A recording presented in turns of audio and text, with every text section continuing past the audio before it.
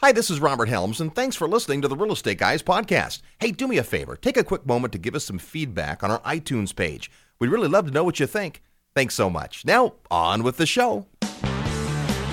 Welcome to the Real Estate Guys radio program. Thanks for tuning in. This week, we're going to be discussing the changing landscape in international investing. Lots of reasons to consider going global, but lots of changes, especially this year.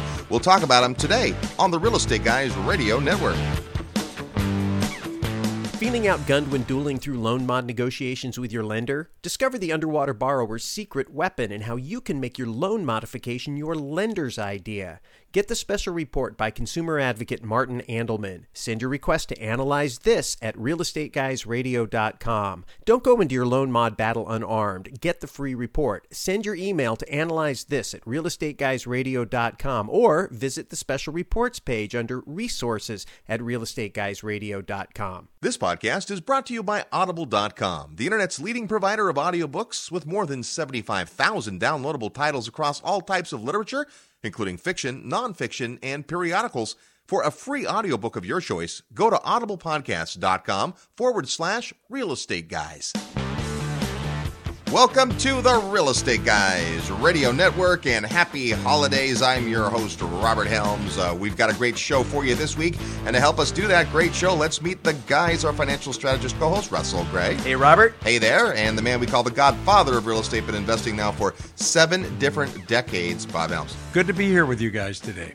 We had an extraordinary time in Dallas, Texas for our field trip. That was sure a lot of fun. Had a full bus. In fact, a bigger bus than we've ever had in Dallas. Yeah, that's right. You know, it's been very interesting to watch as I spend a lot of time watching the search trends and the volume of downloads and where they're coming from and what people are interested in. And there's really been a renewed interest in real estate investing in general, especially in particular parts of the country. Obviously, a big interest in properties that cash flow. I think a lot of people went through and found out that if they've got too much negative cash flow and so on, that can be challenging. But Dallas has been a marketplace that people have been very interested in. Having 2 back-to-back sold-out field trips is just one more indication that real estate is beginning to make a comeback, something that we've been talking about now for a few months and really starting to see it make its way into the populace out there. And we got to meet a lot of friends, a lot of listeners, folks that have been listening to our show for some time who showed up on the field trip. We got to meet them in person. That's really as much of the highlight, I think, of the trip as anything else, getting real estate investors' brains together. It's always fun. Yeah, and lots of fun. Fun meeting these people, fun discussing where they're from, why they're here, what got their attention about this marketplace now.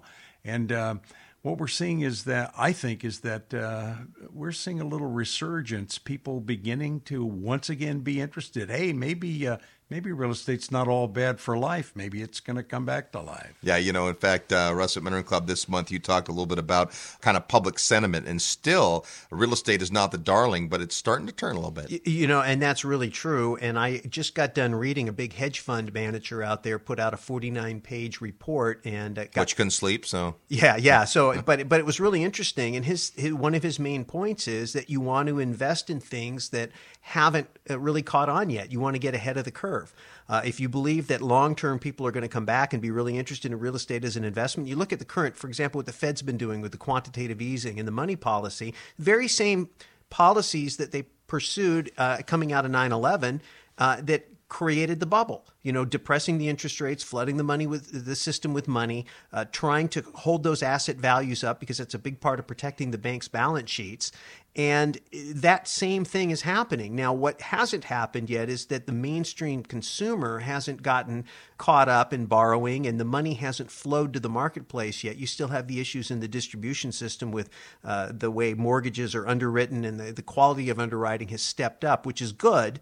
But eventually, the money is going to find its way to the consumer. And when it does, that is going to show up in real estate because people still need and want housing. They want bigger housing. They want second houses. Kids living with mom and dad want to get out on their own, and all of those things that make real estate a perennial favorite for investors. It may have gone through a little bit of a down cycle, but I think clearly the indicators are it's coming back. Yep, absolutely. It just illustrates perfectly how urgent it is that you stay in tune, that you do your homework, that you find out what's going on. Things don't come back with no indicators But the people who are looking ahead are the ones who are going to take action soonest, and they're the ones who are going to benefit. In the know indicators, I think, is probably yeah, well spoken from a guy that's probably seen more than his fair share of market cycles. Yeah. Well, we're talking today about what's happening in international investing. As you know, if you've been listening to the show, Russ and I had a chance to be at the International Congress in Miami and had several of those interviews that we have played for you so far. But we've got a couple of folks that we met there who talk specifically about the international marketplace. And what we're really focusing on today's show is the changing landscape in international investing. For us personally, it has been a passion of ours to diversify internationally in real estate, and that has worked out very well for us. And a lot of people are looking to other countries in the last couple of years as the U.S. real estate market hasn't been great. There have been other markets that have been phenomenal, right? There's been markets we've seen huge appreciation. There's been markets that have a definite growth. You're going to hear specifically about some of those markets today. But the bigger picture today is just understanding as an investor who's going to consider international and looking to take dollars and other currencies outside of the U.S. for investment, that's a changing landscape in a lot of ways. You know, we've talked about this before, but I think it bears repeating. Obviously, we are in a very different economy. The United States participates now in a global economy. There's a lot of global activity. There's money that moves around the globe. Technology has played a part of that. Politics has played a part of that. I think the development of other countries where they're not quite as scary to us as they used to be has played a part of that. For example, you know, we've talked to the folks in Belize and other countries that are out there trying to emulate the National Association of Realtors and the quality of practice in the real estate. That was a big part of what was going on here at this Congress.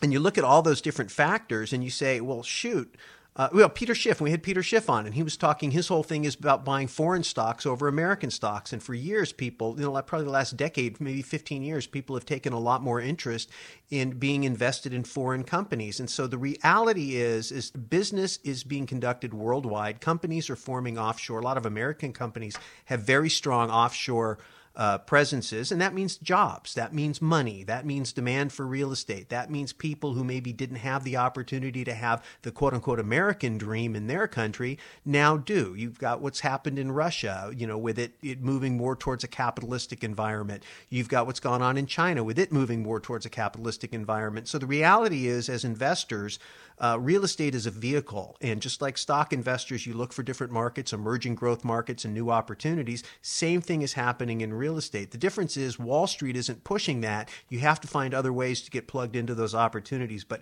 from our vantage point, and I think you'll hear as you listen to some of these interviews, and we just have the privilege of getting to cruise around and meet all kinds of super interesting people and see all kinds of interesting things. Clearly, there are a lot of opportunities on the international scene, and it's more difficult than buying in the U.S. just because it's different, but it isn't so difficult that it isn't worth the effort. The internet really has helped shrink the world in so many ways. There's access to much more information, which is good and bad, of course, information overload and just the credibility of the information that you get. But it has opened up our eyes for sure to the ability to find out more information and to get intrigued. What used to, Bob, when you were first investing, 50, 60 years ago, the idea of going to, say, Brazil and investing, how on earth would you even find out about investing in Brazil? You'd had somebody you worked with who introduced that idea to you. I think back, we were talking at a mentoring club this month about what happened to me in the early days of investing.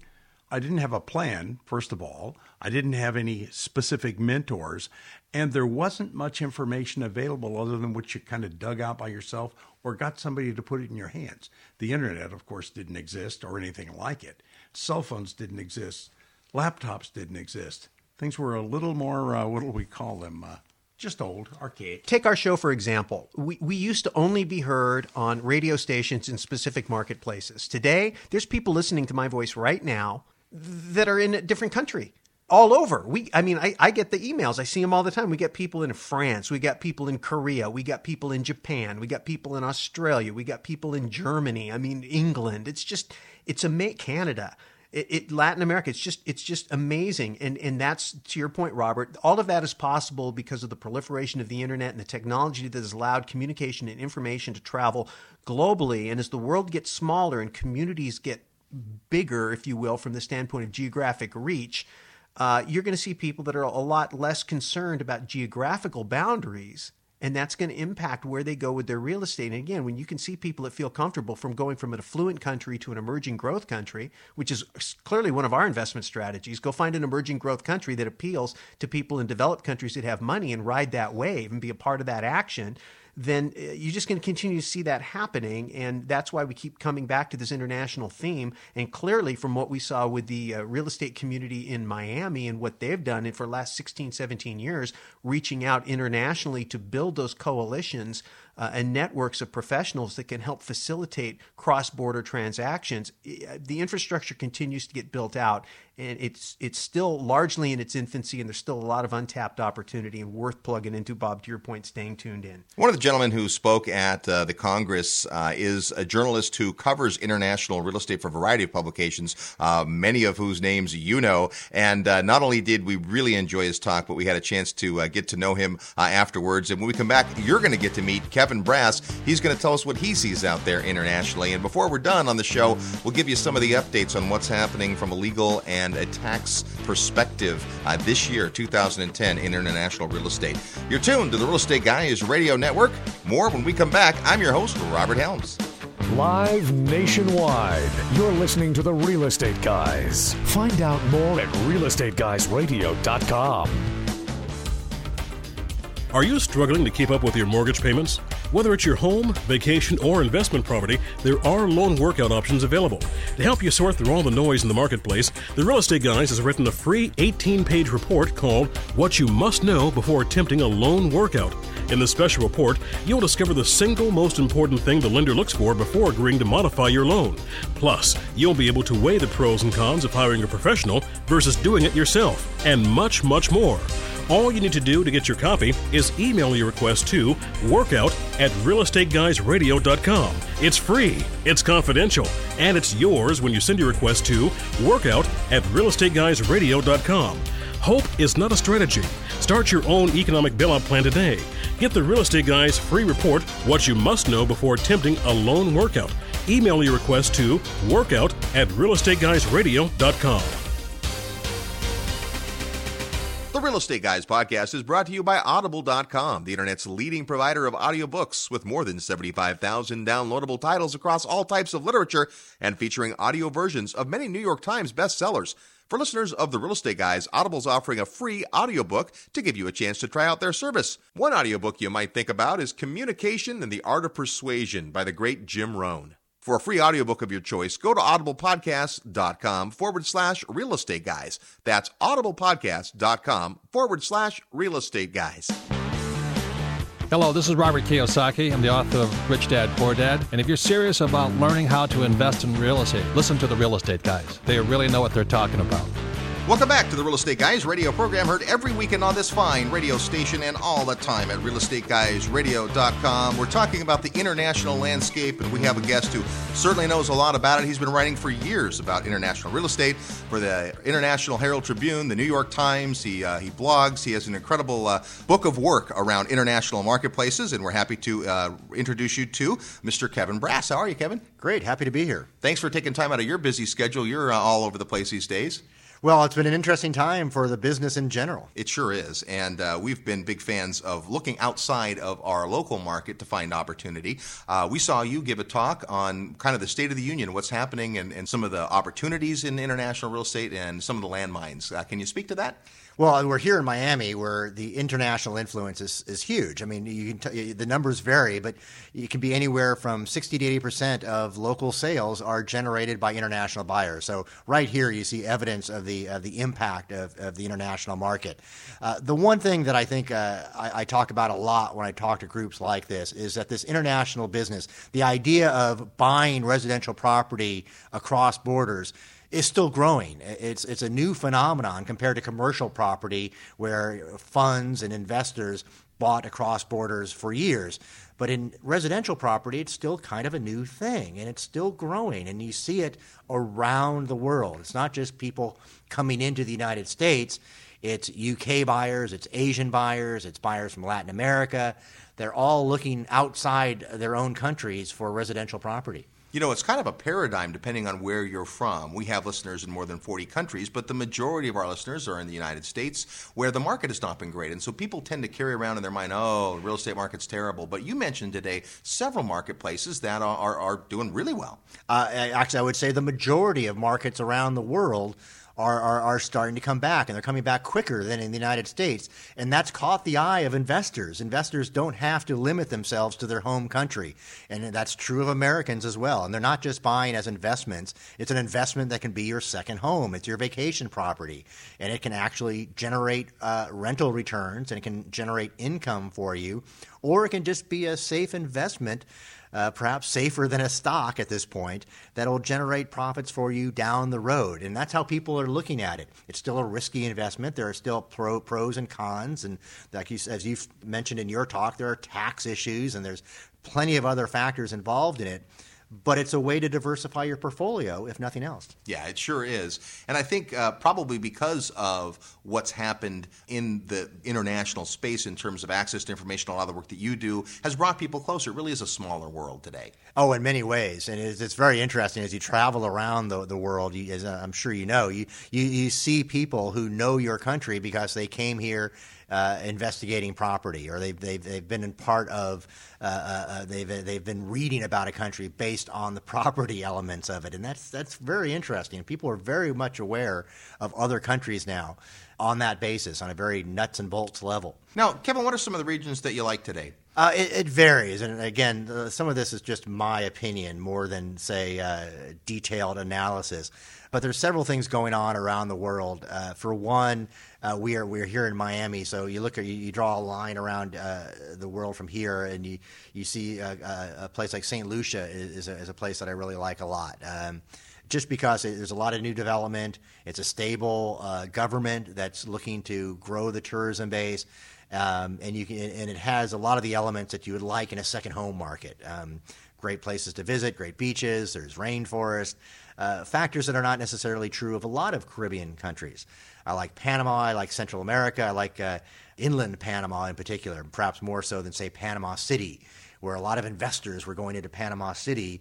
And now there's a lot of oversupply of condos and towers in Panama City. Maybe not the best place to be. But you go inland and you can buy a villa, what roughly is characterized as a villa, in the mountains of Panama for US $200,000.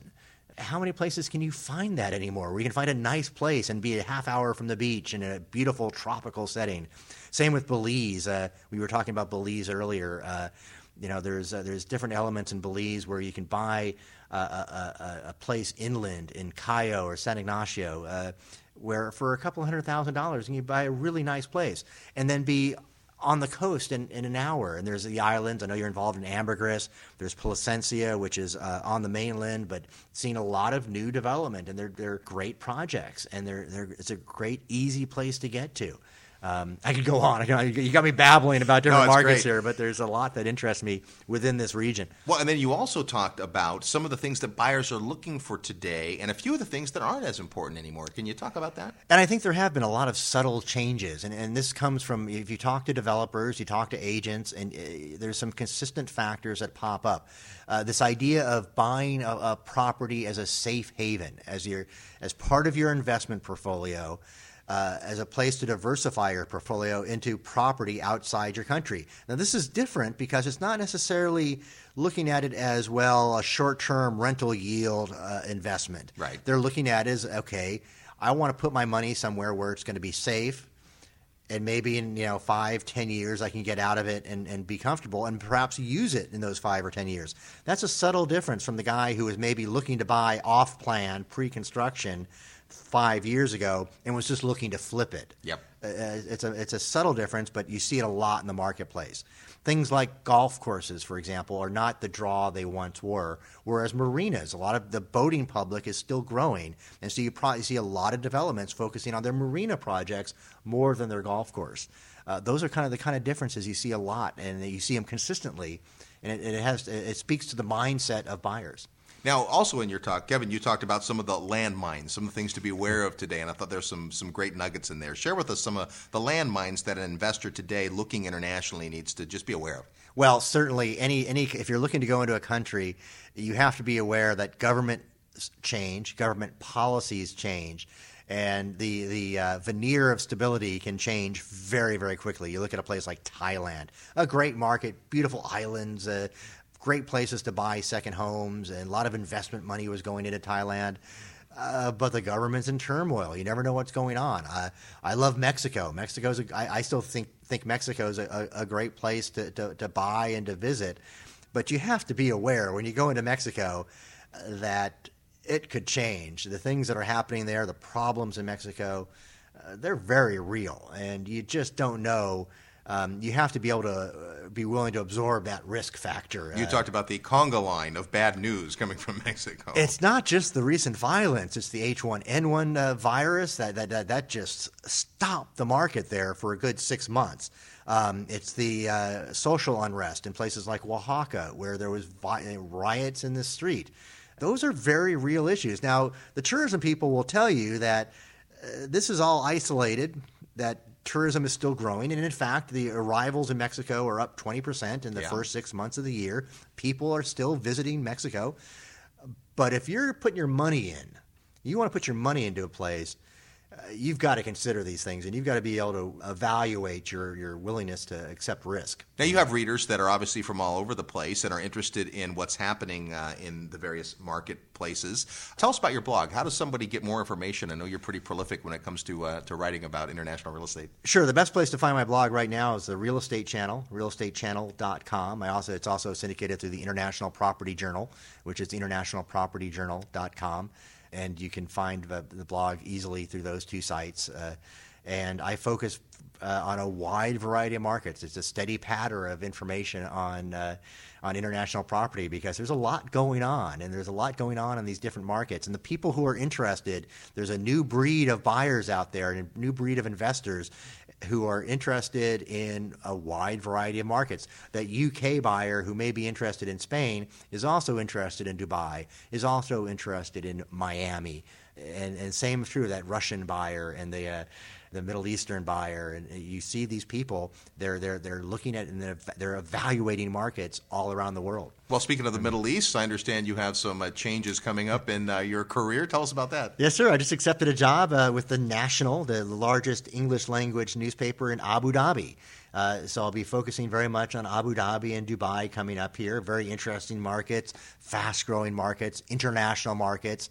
A lot of international money coming into both areas, a lot of money going out of those two areas, and property is a huge business there. So I'll be focusing on investment, development, construction, and I'm really looking forward to it. It's going to be an exciting time. Yeah, well, we're looking forward to having you tell us more about those marketplaces. In fact, one of the things you talked about was where the capital's coming from, and there seems to be some easing of capital in Dubai. That picture's changed a little bit, and should be an exciting time to go there. Well, you remember 2 years ago, it seems like ancient history, but 2 years ago, Middle Eastern money seemed to be buying up everything in the United States. And you look at the numbers, you remember the Chrysler building. They were buying, the Dubai World was going to take over the ports. They're building in Las Vegas City Center. And that just stopped last year. It just stopped. You look at the numbers, and it just ended because they had their own problems. Well, that's going to change. That money they've solved, at least they've dealt with their debt issues. And that money is going to start flowing again, and they're going to start looking for investments outside the region. The other area I talked about a lot was Asia, where just the number of high net worth individuals is soaring. More millionaires coming out of Asia than ever before. And they're looking for places to buy. They're looking for places to put their money. You bet they are, and they're certainly prudent investors in a lot of ways too. So that's maybe a different demographic than some of these markets have seen before. Well, that's very much very, very true. And each of these investors, each of these buyers is very, very different. The Asian buyer has different interests than the Middle Eastern buyer, the Russian buyers. These are all active participants in international markets, and each of them has subtle differences in what they're looking for. Kevin Brass keeps his finger on the pulse of what's happening in international real estate. We like that, and thanks so much for your time today, Kevin. Thank you. Enjoyed it. Safe travels to you. From the beautiful city of Miami, we're the Real Estate Guys. More when we come back. I'm your host, Robert Helms. Real estate investment advice right in your mailbox. Sign up for the free Real Estate Guys newsletter at realestateguysradio.com.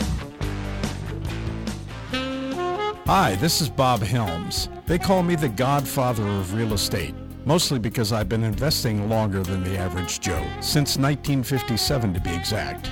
Back when I started out, investing was pretty simple. Even so, I made more than my fair share of mistakes. And I can't imagine getting into this game today without some help. That's why I'm inviting you to check out the Real Estate Guys Investor Mentoring Club. There are 3 locations to choose from: Silicon Valley, Los Angeles, and Dallas, Texas. To find out when and where, just send an email to guys@realestateguysradio.com or use the feedback page on the website at realestateguysradio.com. Tell them the Godfather sent you. Hey, Russ, guess what? The real estate market is hot again? Oh, Russ, the real estate market is always hot if you know where to look. No, it's something even better. Really? What is it? Well, thanks to our amazing listeners, we continue to be one of the most downloaded real estate shows on iTunes week after week. That is great. So what are we going to do about it? Well, I thought we should let our listeners know that there's more to the Real Estate Guys than just our weekly broadcast. Yeah, like our website at realestateguysradio.com where they can read our blog. Great start. And if they're still hungry for more, there's our Backstage Pass with members-only access to additional content, backstage interviews, and our monthly audio mentoring club. Plus, Backstage Pass members get priority access and special discounts to our live events, field trips, and the annual Investor Summit. So come backstage, go to realestateguysradio.com and click on the Backstage Pass logo. You'll be glad you did. This is Wayne Palmer, co-author of The Real Book of Real Estate. You are listening to the Real Estate Guys radio show. Welcome back to the Real Estate Guys radio program. We're talking about the changing landscape in international investing. Great stuff for you. We've got more on the way. And before we do that, it is time to stop and play Real Estate Trivia. Every week we give away a prize to the person who can quickly answer our real estate trivia question, and then another prize to the person who we draw from the list of names of folks who guessed correctly. That way, if you're not listening live on the radio, you still have a chance to win. When you hear the trivia question and think you know the answer, send it to us via email at trivia@realestateguysradio.com. Trivia@realestateguysradio.com. And if you're lucky, you will be the proud owner of Equity Happens, Building Lifelong Wealth with Real Estate, our book on real estate investing. Find out more on our website at realestateguysradio.com under book. Last week on the show, we had a show that we like to call an encore performance, one from the archives, a show about career opportunities in real estate, which means not only did we recycle the show, but we recycled trivia. It was long enough ago that people did play, however, so we're going to give away the prizes based on a trivia question that was repeated. But here was our question. What's the latitude at the North Pole? And this was a fun question the first time, and it was fun this time as well. Of course, the answer is it's 90 degrees north latitude. And longitude, where is it? Zero.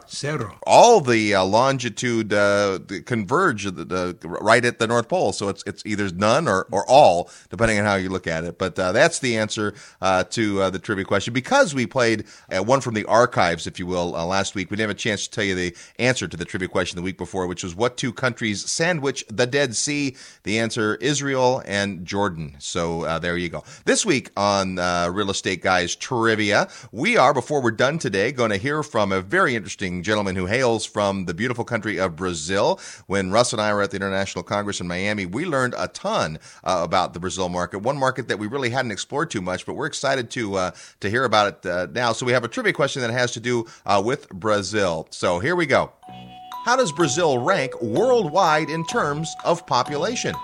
Where does the country of Brazil sit? Where does it rank worldwide in terms of population? I'll give you a hint. Number 1 country in terms of population, China. Number 2, India. Pretty obvious, those are the big population countries. So where in the top 100 countries does Brazil sit?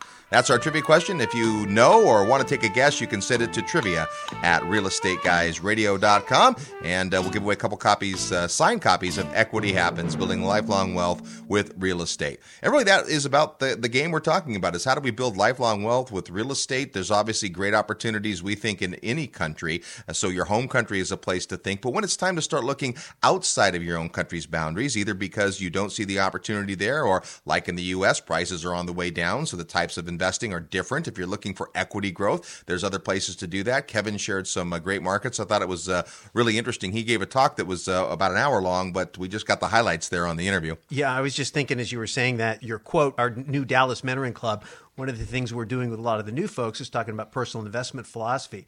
One of your philosophies and one of your quotes has been for the longest time, live where you want to live, but invest where the numbers make sense.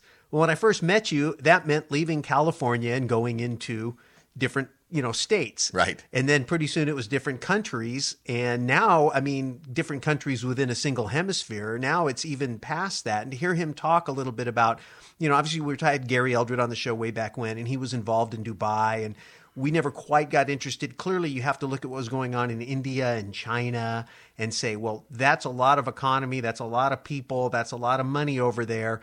And you look at that, then Kevin's comments about, how many millionaires are coming out of Asia. And obviously, one of the markets that have been a beneficiary of that has been Australia, a market that you got us involved in. So that philosophy of live where you want to live, but invest where the numbers make sense changes as the world changes. And I think it's kind of been the theme to this point. Well, and what's happened worldwide, of course, is that everybody has felt certainly the repercussions of the economic collapse. It's not just been isolated to any one country. There's been a lot of permutations. But independent of that, there still are markets where there's great opportunity. See, the world population is growing. Certainly the U.S. population is growing. And people's need and desire to, say, go vacation and resort in a beautiful part of the world hasn't changed. Their ability to make that happen maybe short-term has, or just the caution they're taking. If before that, I'll go spend $40,000 on a timeshare a week, no problem. Today they're like, well, let's think that through, right? But we're starting to see that loosen up as well. People are very interested. And I think there's the other layer of it, which is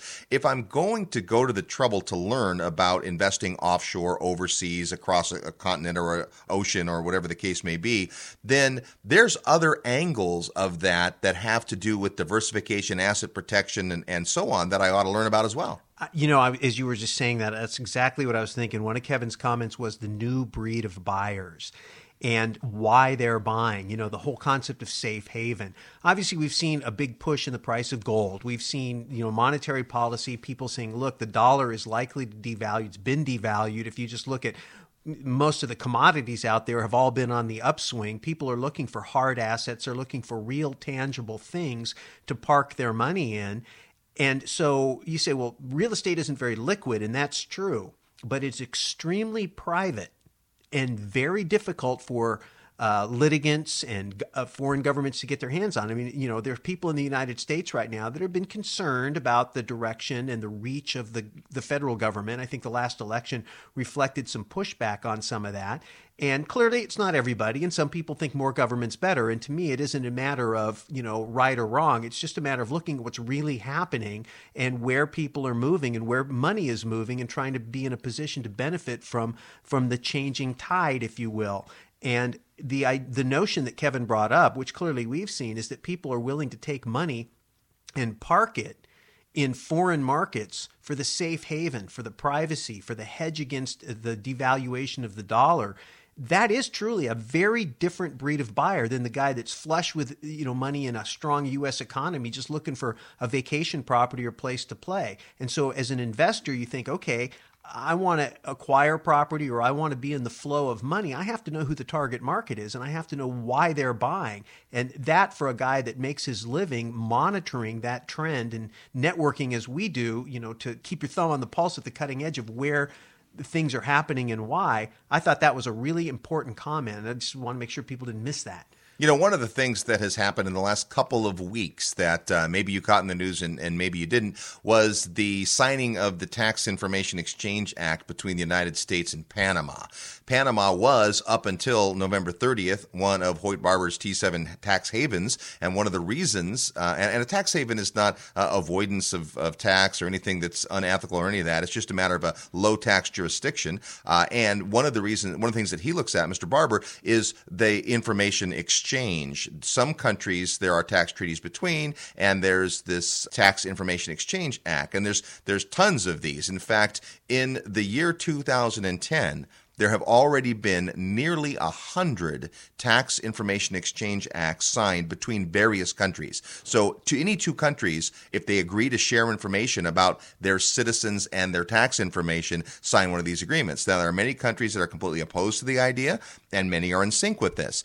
Panama was a holdout for a lot of years, and this has all changed. And so that's one of the things you need to be aware of. Now, what does that mean?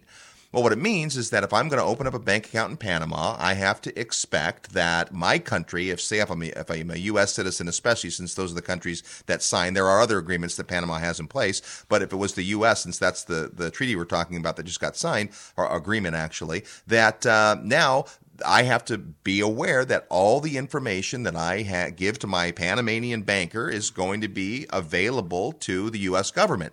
Now, that concerns some people, but understand this. As a U.S. citizen, you're required to report any bank account you have signature authority on to the Treasury Department once a year if the balance is over $10,000. Seek legal counsel, of course, but most people who bank in international jurisdictions understand that they're not hiding their money. They're not keeping their money from their government. That's not the purpose of it. It's much more, I think anyway, about diversity, asset protection. I mean, Panama, what currency does Panama use?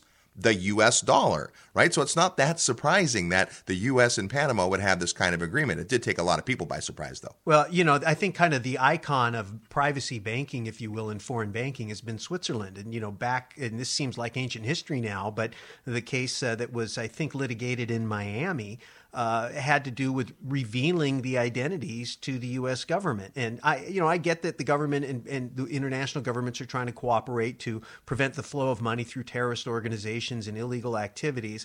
But, for folks that are very private and maybe a little bit distrusting of big government, it's a little disconcerting when you have a very difficult time organizing your affairs in such a way that Big Brother can't stick their nose into it. So again, these are trends, and you say, well, I don't care about that. Well, you do care about that because it affects where people move money. So when the Swiss bank thing happened, all of a sudden $20 billion of money came out of Swiss banks, and it went someplace. And it went to places like Panama.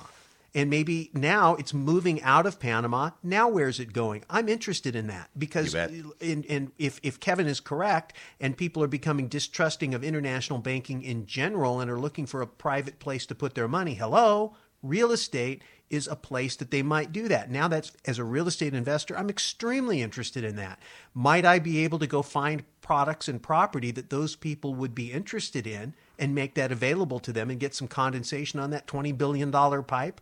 That could be a way to make some money. Yeah, absolutely. Now, one of the, I would think, more concerning issues has to do with the FACTA agreement of 2009 that was just passed earlier this year, 2010. So all current information. This is a scary one. It's the U.S. Foreign Account Tax Compliance Act, and we're not going to get into great detail about it, other than to say that it takes effect in a couple of years in 2012. But it's the first time that the U.S. has forced an agreement between financial institutions. See, the treaty that we just talked about and all tax treaties are between two nations. Right. Nation A, Nation B have a tax treaty which allows for the sharing of information in some cases, especially if they've signed one of these specific agreements. But it also eliminates dual taxation in a lot of situations. If I'm investing in a country, say, in real estate, since we're a real estate show, and I pay a certain tax in that country, I get a credit for that in my own country if there's a tax treaty between the nations, and I don't if there's not. Obviously, you want to talk to your tax professional if you're investing across borders. But what FACTA is an agreement between the U.S. government and FFIs, foreign financial institutions. The Bank of Panama directly now is going to have a choice to make, and here's their choice. If they receive a wire through a U.S. correspondent bank, which is how most U.S. dollars travel into other marketplaces and financial institutions, the U.S. government will be implementing a 30% hold. They will hold back 30% of that money unless the foreign financial institution is willing to give all of the information about the beneficiary and account holder. So up until now, a lot of these countries have not had that information available. In many countries, it's illegal to disperse that information to anybody, including foreign governments. This new act is going to require that if the financial institution doesn't give the information about the account holder, that they're going to withhold 30%. So that's a concern, and that's a trend you definitely now that doesn't take place until 2012. Interestingly enough, the tax information agreement that Panama signed with the U.S. is retroactive to 2007. Bob, I know you actually read the agreement. I did, and in fact, for those of you interested, I'd recommend that you read the agreement. It's very short. It's pretty simple.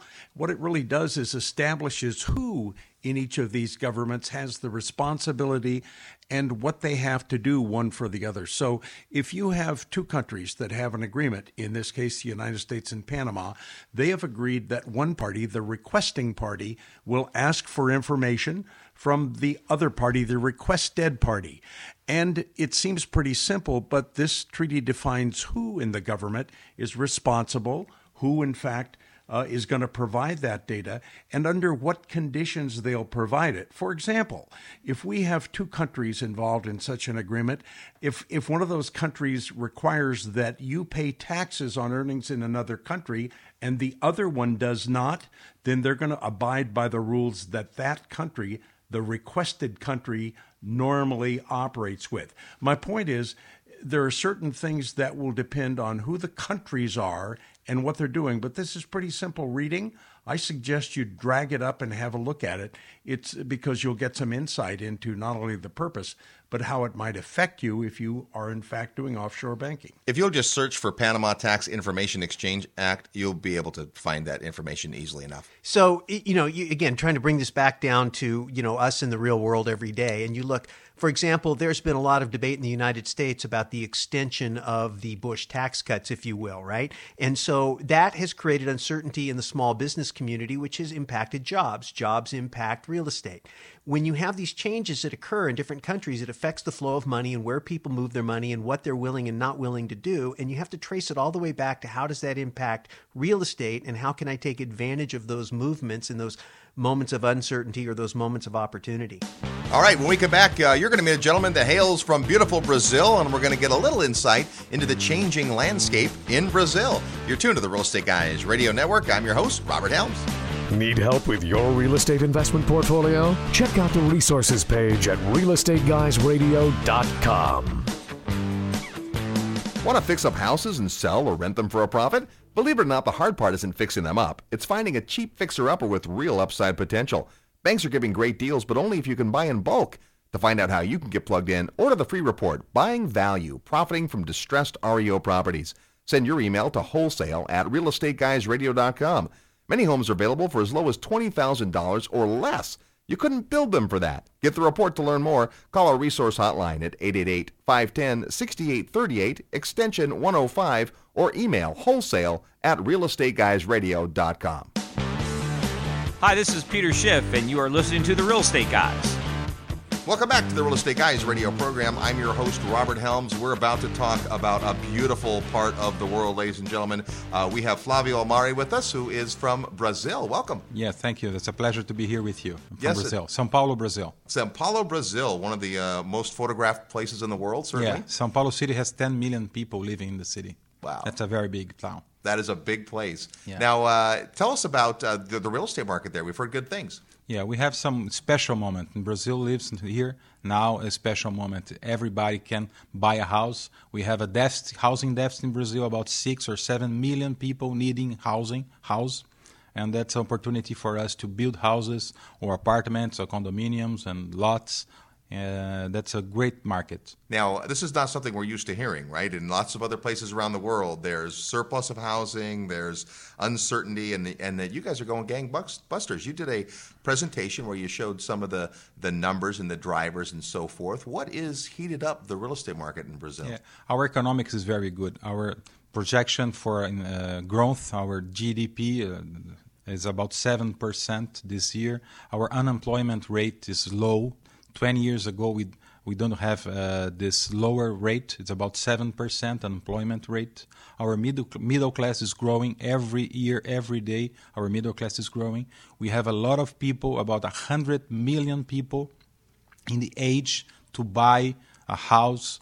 So our country is a great opportunity to the people who want to build houses or build apartments or even buy or invest some money in our real estate market. Well, let's talk about that, because as we look at different countries, there are limitations to foreign ownership in some countries. How does that work in Brazil? We have some limitation about rural investments, farms, that's some restrictions. But for the urban housing, there's no restrictions. You can build, you can incorporate, you can build a sales company, you can do business in Brazil.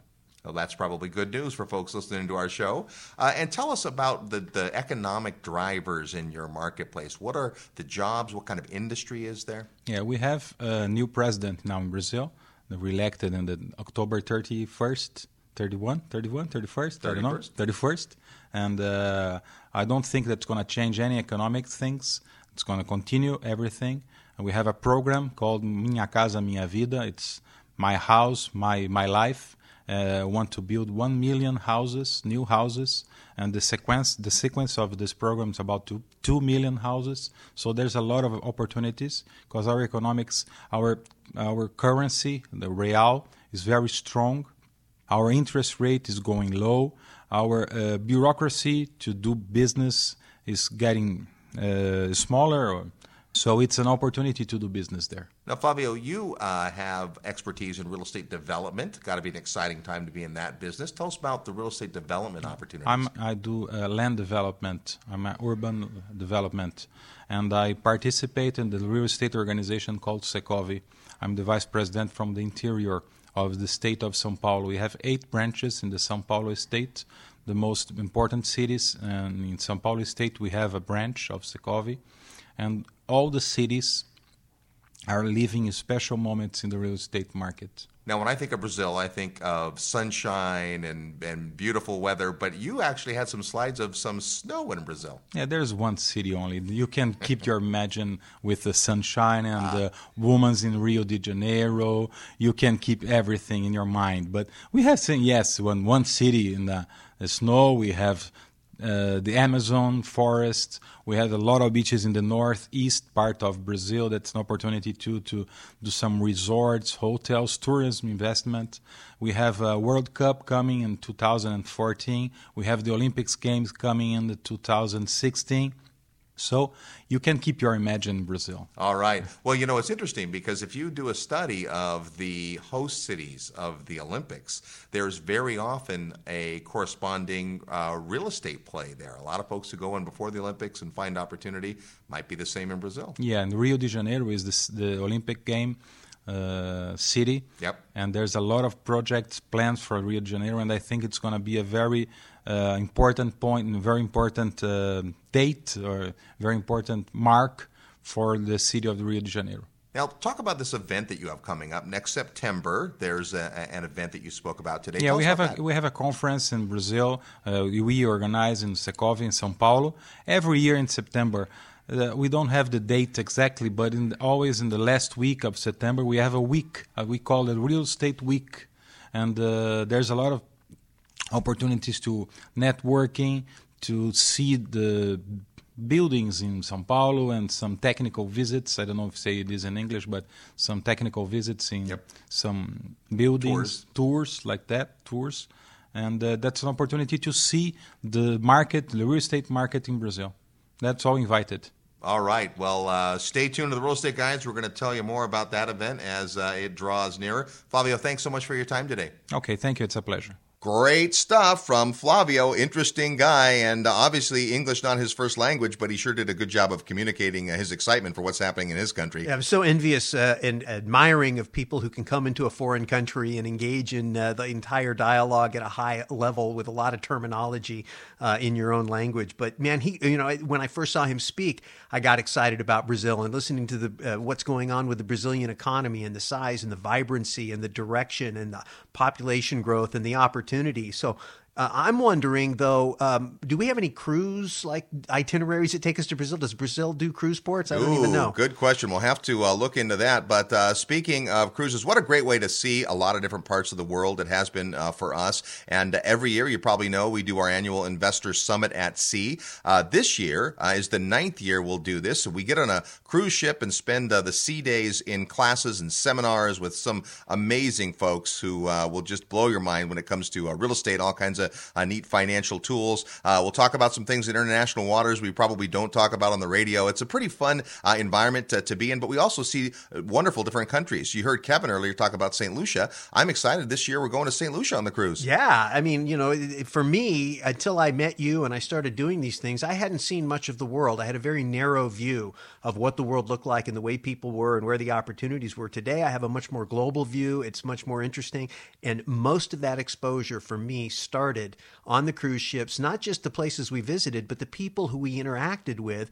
We had 5 or 6 different countries represented in our last cruise. And so I think that's going to continue to happen. So if you're out there listening, you want to be a part of that, encourage you, hit the website, realestateguysradio.com, click on Summit and get the download. And let's see you on the Summit next year. If you're interested in international real estate, the Investor Summit is a great way to see a lot of it in a short period of time and just be around some great brains. Hey, big thanks to our guests, both Flavio and Kevin, for being on the program this week. Thanks to our sponsors who make this show possible. You'll find them on our website at realestateguysradio.com.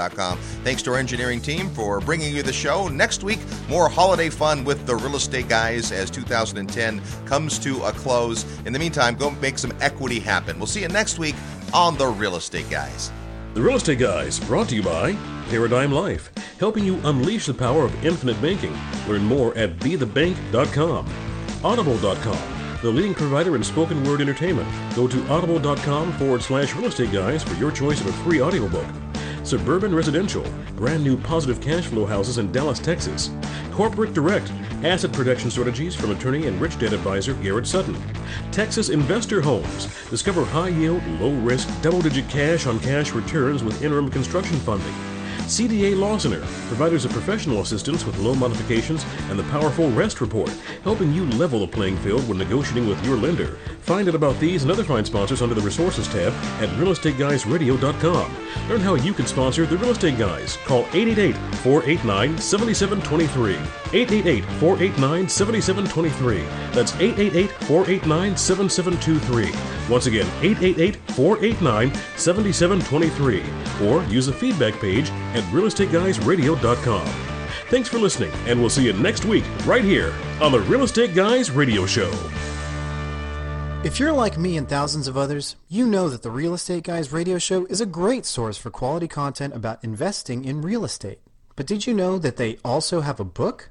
I just finished reading their book, Equity Happens, and I was blown away by how much I learned. If you're ready to create sustainable wealth through real estate, you need to get Equity Happens. You'll learn, just as I did, about what it takes to prosper in the real estate industry. So don't wait. Make equity happen to you. Order your copy today at equityhappens.com.